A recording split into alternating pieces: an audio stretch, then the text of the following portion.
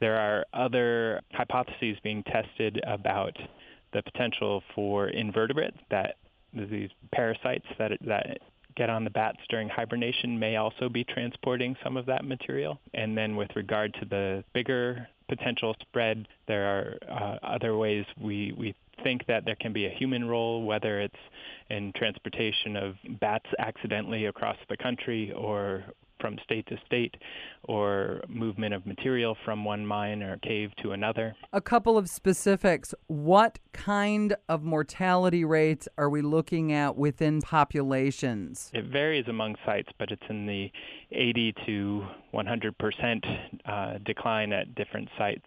How many different species are affected by white nose syndrome? In North America, there are 7 species that get the disease.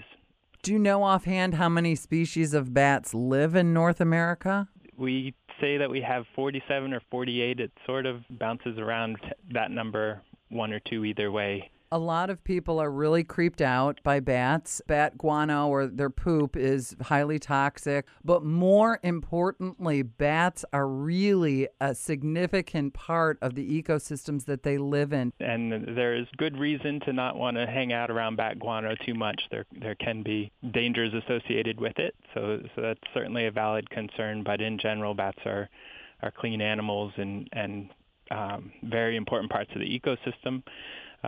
In North America, all but 2 of the species that we have, and I'm sorry, I should say U.S. and Canada. I wasn't including Mexico in my previous number, but in the U.S. and Canada, we have only 2 species that are not insect eaters. So throughout most of the U.S. and Canada, bats make up the primary insectivores, especially for nighttime insects. There are studies that show the amount of control bats provide to insects such as the corn earworm, which consumes and damages important crops, is very high, in the millions to billions of dollars in some estimates. Bats are to insects and eating insects what butterflies are to pollinating other plants. That's true, yeah. There are... Again, for the nocturnal insects especially, bats are among the primary consumers of those.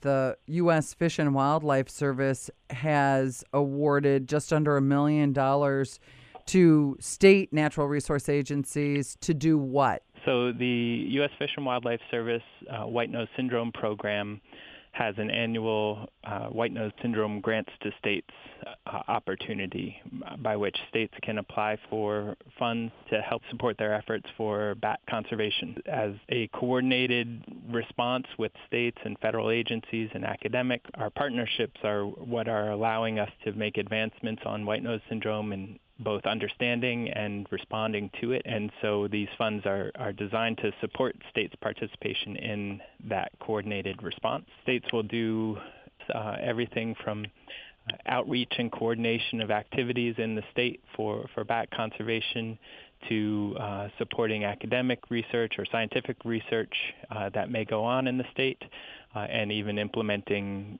gating of caves or protection of bat habitats that are in the state. Do you know specifically what we're doing in Michigan? Michigan has a robust plan, and they're heavily involved. I think everything I just mentioned for the program is part of Michigan's response strategy. They keep close tabs on the hibernacula where bats are overwintering and conduct surveys either annually or every other year.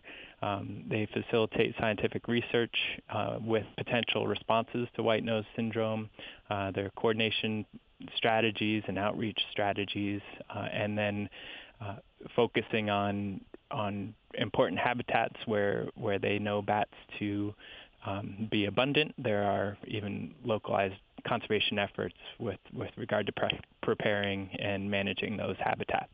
So is there a way to spray or otherwise inoculate populations from white nose syndrome? There are a number of treatments to that effect that are under investigation. All of those are in stages of research and development, where researchers will first start out with an option, a strategy, or an agent that has some potential to either kill the fungus or reduce the amount of infection that bats will experience from the fungus, or in some cases not affect either of those things, but in some other way improve survival of the bats. Those can be chemical agents or biological agents or even environmental management strategies that may happen. So a number of those are under investigation and even reaching the point of testing in the field at relatively small scales right now, but hopefully advancing very quickly. And the researchers who've been conducting this work have really been moving at a very fast pace to bring these things up to even the stage where they are now. How serious of a problem is this? This is one that doesn't have much parallel. We haven't reached the stage of needing to start to freeze cell lines and preserve the last remaining of any one species. However, we've taken steps to prepare for that, and we've weighed that option in a lot of cases. The service has committed a great deal of resources and support for it, seeing it as a truly devastating disease for bats in North America.